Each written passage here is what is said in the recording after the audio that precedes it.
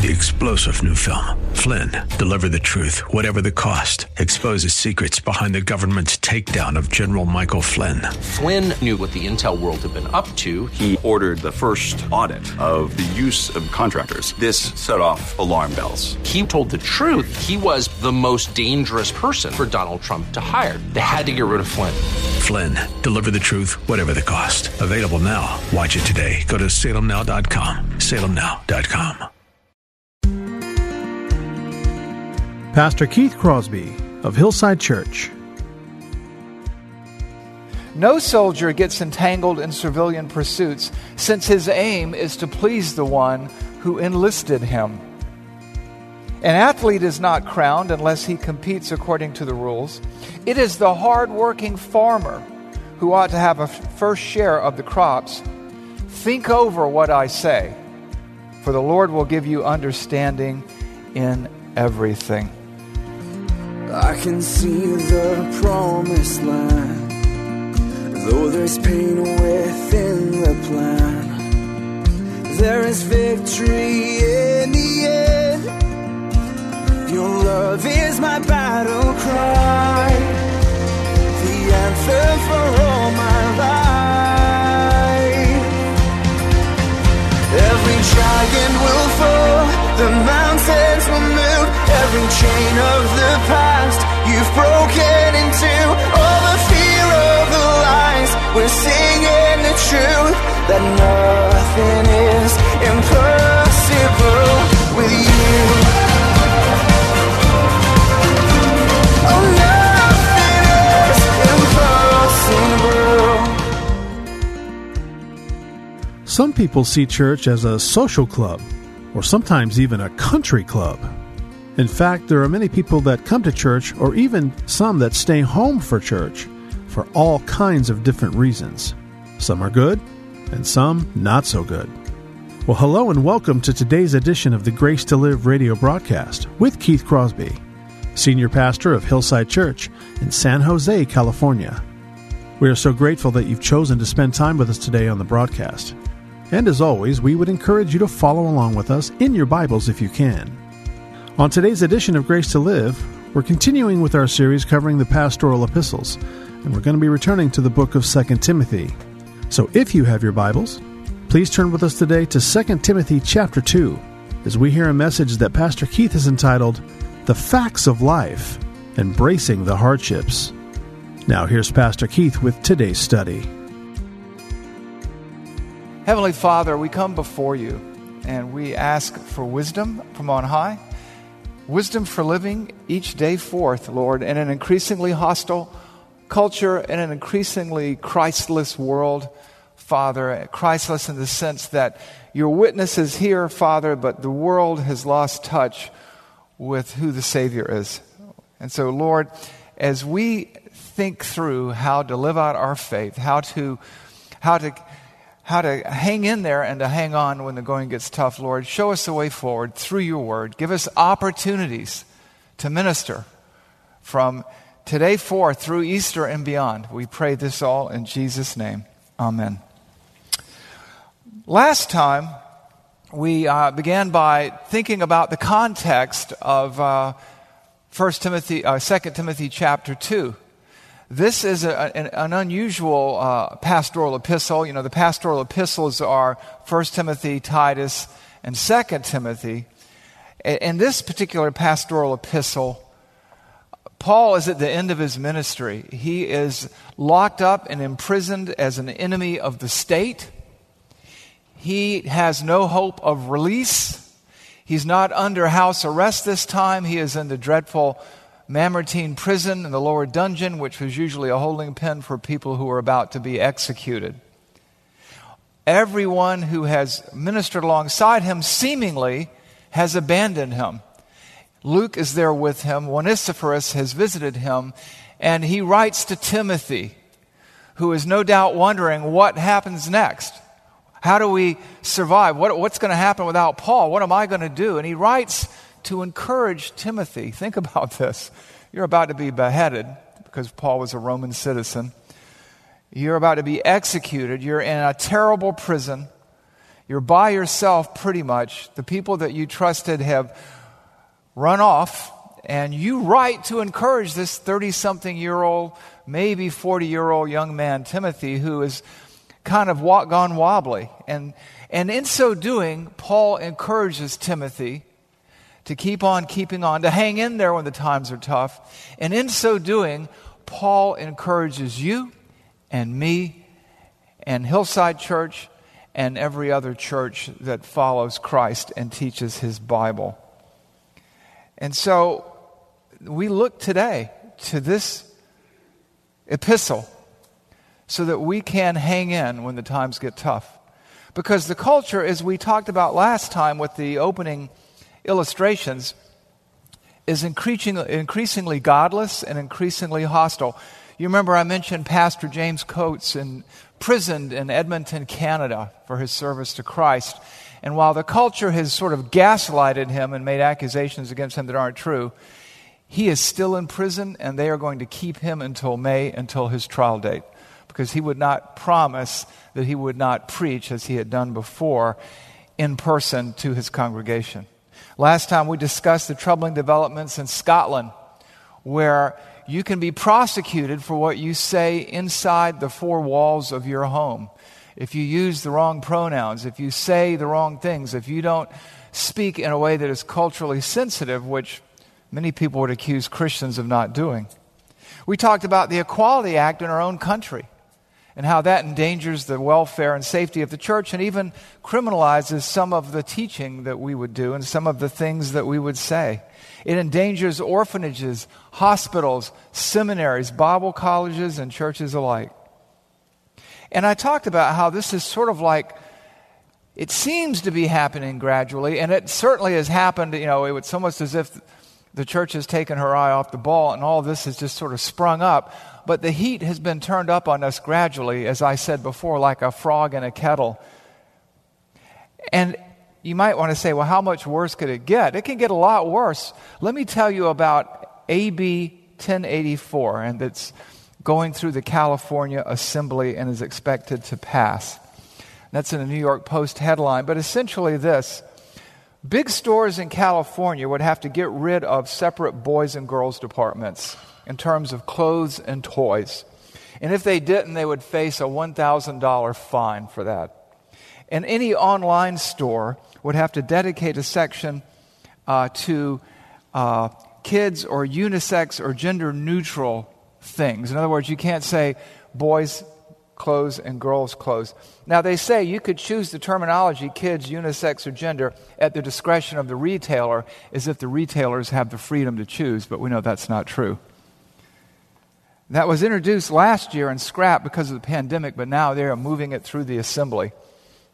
And as if that weren't bad enough, for those of you who may or may not listen to the podcast, one school district in California has 40 LGBTQ holidays with which it takes class time to indoctrinate the students in the public schools. I want you to think about that. Now, no other religion, no other people group has that many commemorative days. There are something like 39. 1 month has 31 days and 31 icons that they celebrate, gay or lesbian icons. And there's even a day that encourages them to confront people of faith about their trans or homophobia. These are hard times, and they're getting tougher.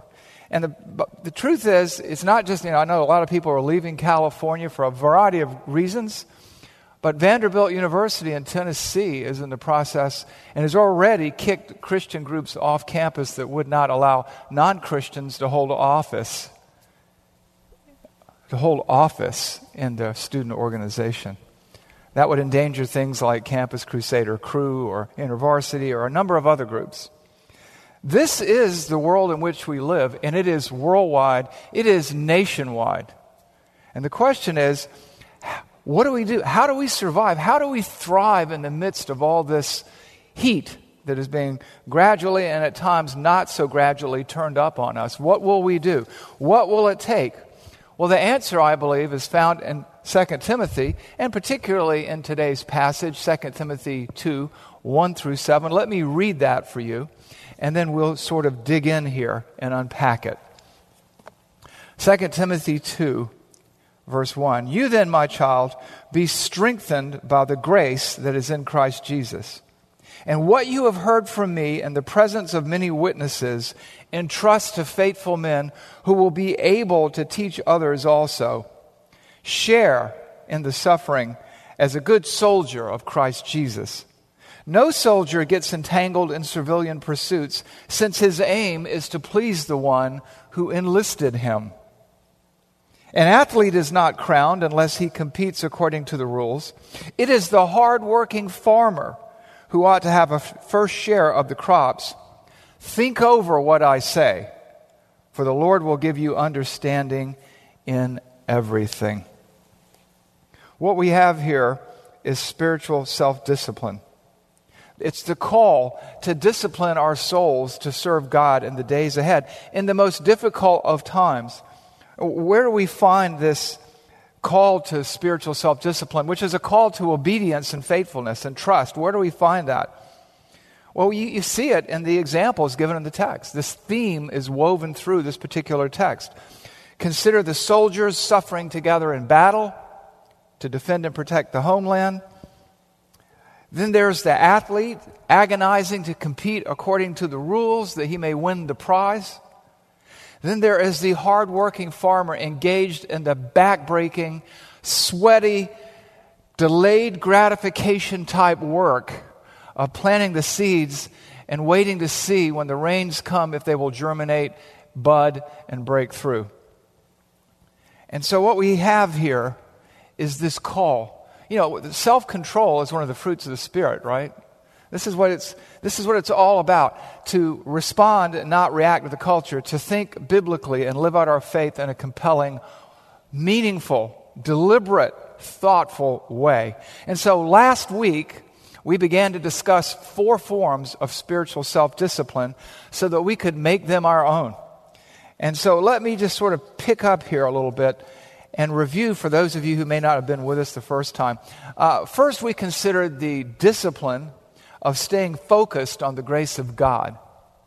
Sometimes we feel overwhelmed, and we need to remember all that God has already done for us so that we can take stock in His watch care and His love and His sovereignty and His providence and His shepherdship over us.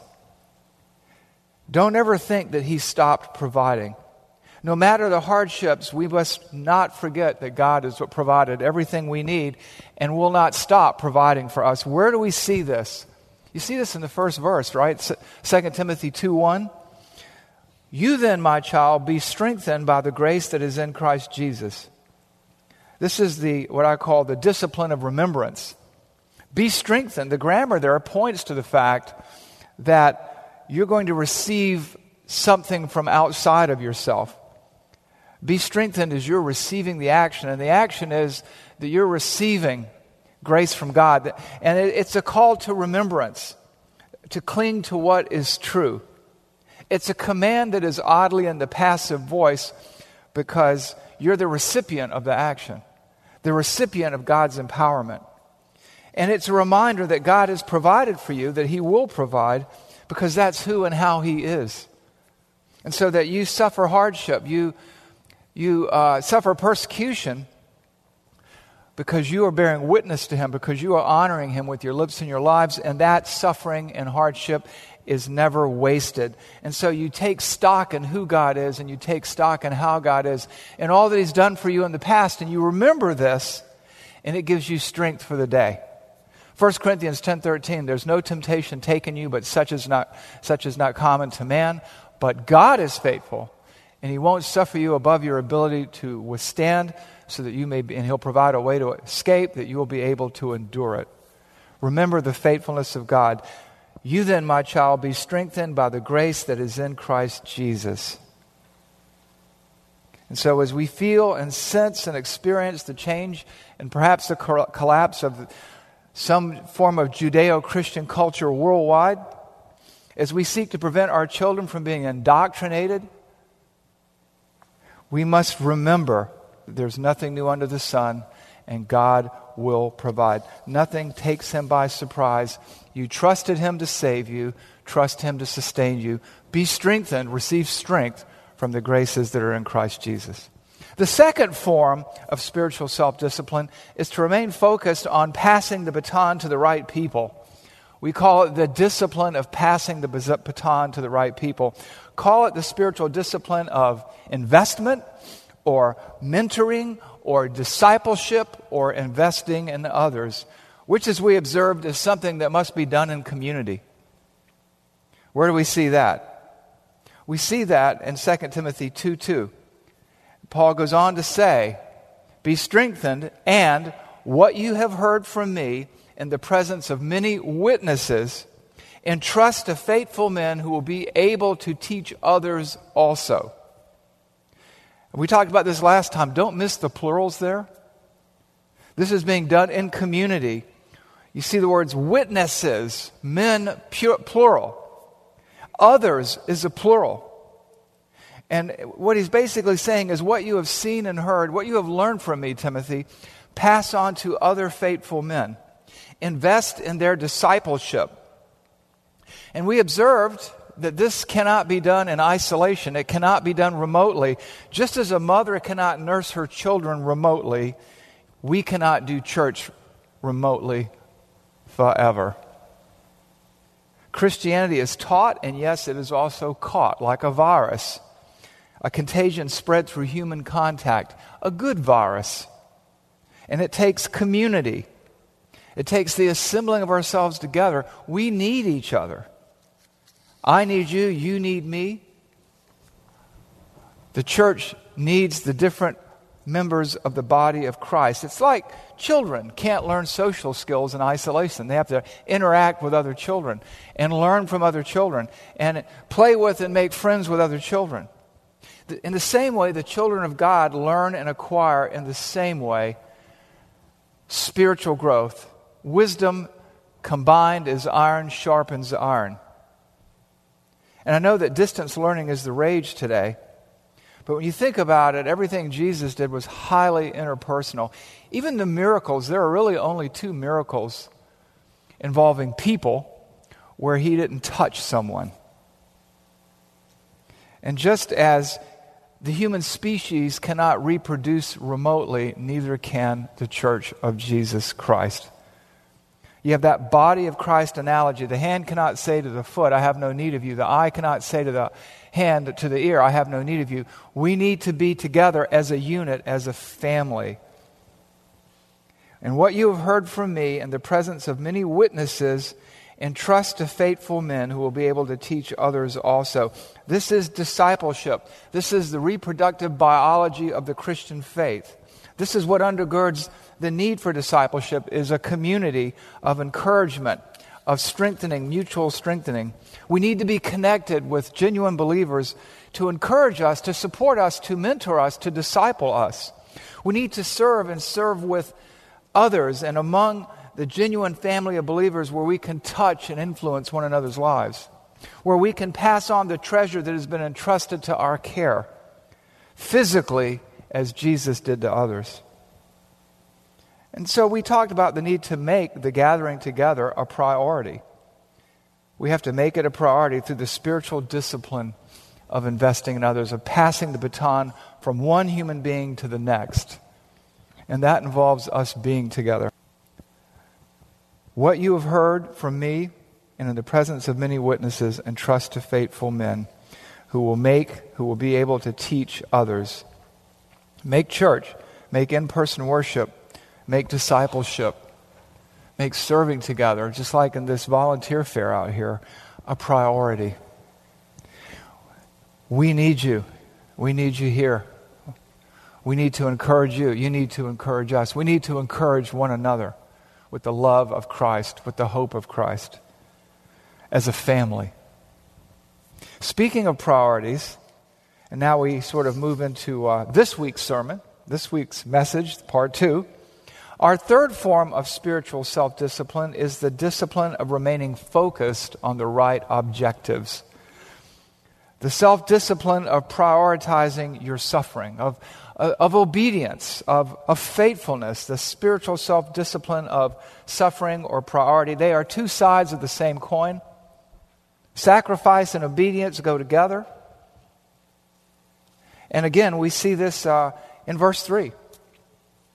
In concert with others, surrounded by so great a cloud of witnesses, 2 Timothy 2, 3 through 4, share in suffering as a good soldier of Christ Jesus. No soldier gets entangled in civilian pursuits, since his aim, or her aim, is to please the one who enlisted him. An army is only as good as its individual soldiers and their commitment to the mission, individually and collectively. Share in the suffering means join with others in the suffering. Just as Timothy was to join in Paul's suffering, not to be embarrassed or ashamed of his chains, so you and I join in each other's suffering as we serve together as comrades in arms, as brothers and sisters in arms, as independent parts of the body of Christ fit jointly together. There's a command here. And unlike verse 1, which is in the passive voice, this is in the active voice. You share, you is the implied you, the understood you share in the suffering. And sharing involves numbers of people. Obedience and suffering requires discipline, self-control, that we might go against our natural inclinations to be fearful creatures, and by act of will, through the spiritual discipline of priority, be like those firemen at the World Trade Center who rushed into a burning building. That's what's going on here. Share in the suffering as a good soldier. I remember watching those men on that day, and then watching the films after, running into a building where some or all of them, as it turned out, were sure to be injured or killed. I listened to an interview recently of a gentleman named Michael Day. He's written a book called Perfectly Wounded. In the Anbar province in Iraq in 2007, I believe it was, he breached a door in a house with 2 or 3 of his comrades with about 10 people behind him. And he was shot 3 times as he came through the door, and he collapsed in a heap on the ground. And they shot the other 2 people, and they just opened fire. These people had, AK-47s, which are roughly 30 caliber. Some of them had M16s, which are 223 high-velocity bullets. And they shot the gun out of his hand, and he collapsed on the floor, and he was severely wounded. They penetrated his body armor, and he saw that his friends were in jeopardy, and he knew if he laid there, because he was right at the feet of the people who shot him, if he just laid there, he might survive. But instead, he picked up his weapon, somehow reassembled it, and returned fire, and they shot him another 24 times before it was all over, and he neutralized the bad guys and saved a lot of lives. But that goes against our desire, doesn't it? But he wasn't thinking about his life. He wasn't thinking about his problems. He was thinking about his call to serve, to share in the suffering as a good soldier. In that case, of the Navy SEALs, the U.S. Navy, we are called to share in suffering as a good soldier of Jesus Christ. You see this soldier analogy here. That's putting your life on hold, your preferences on hold, and carrying out the mission that has been assigned to you, not from the Pentagon, but from the God of the universe, undistracted by civilian affairs in order to please God. It involves focus on commitment. Share in the suffering as a good soldier of Christ Jesus. No soldier gets entangled in civilian pursuits, since his aim is to please the one who enlisted him. Then you have these examples in the text, right? The soldier, the athlete, the hardworking farmer, people who put things on hold, delayed gratification, who make first things first.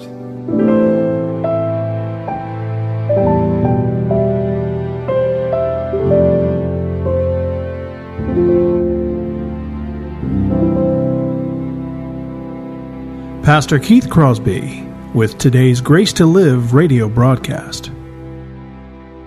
We are so grateful that you've chosen to spend this time with us today here on the program. And if you have questions about today's show, or if you'd like to hear more messages from Pastor Keith, then I would encourage you to visit our website, hillsidechurch.org.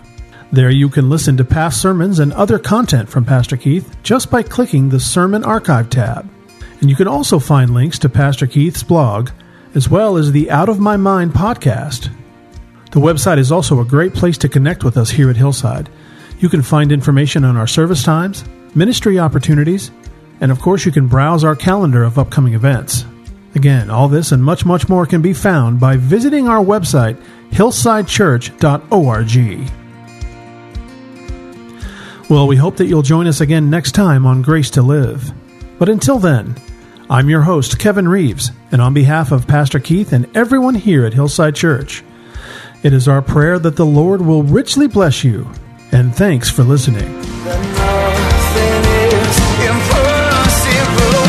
Every giant will fall. The mountains will move. Every chain of the past you've broken into. All the fear, all the lies. We're seeing the truth. That nothing is impossible with you.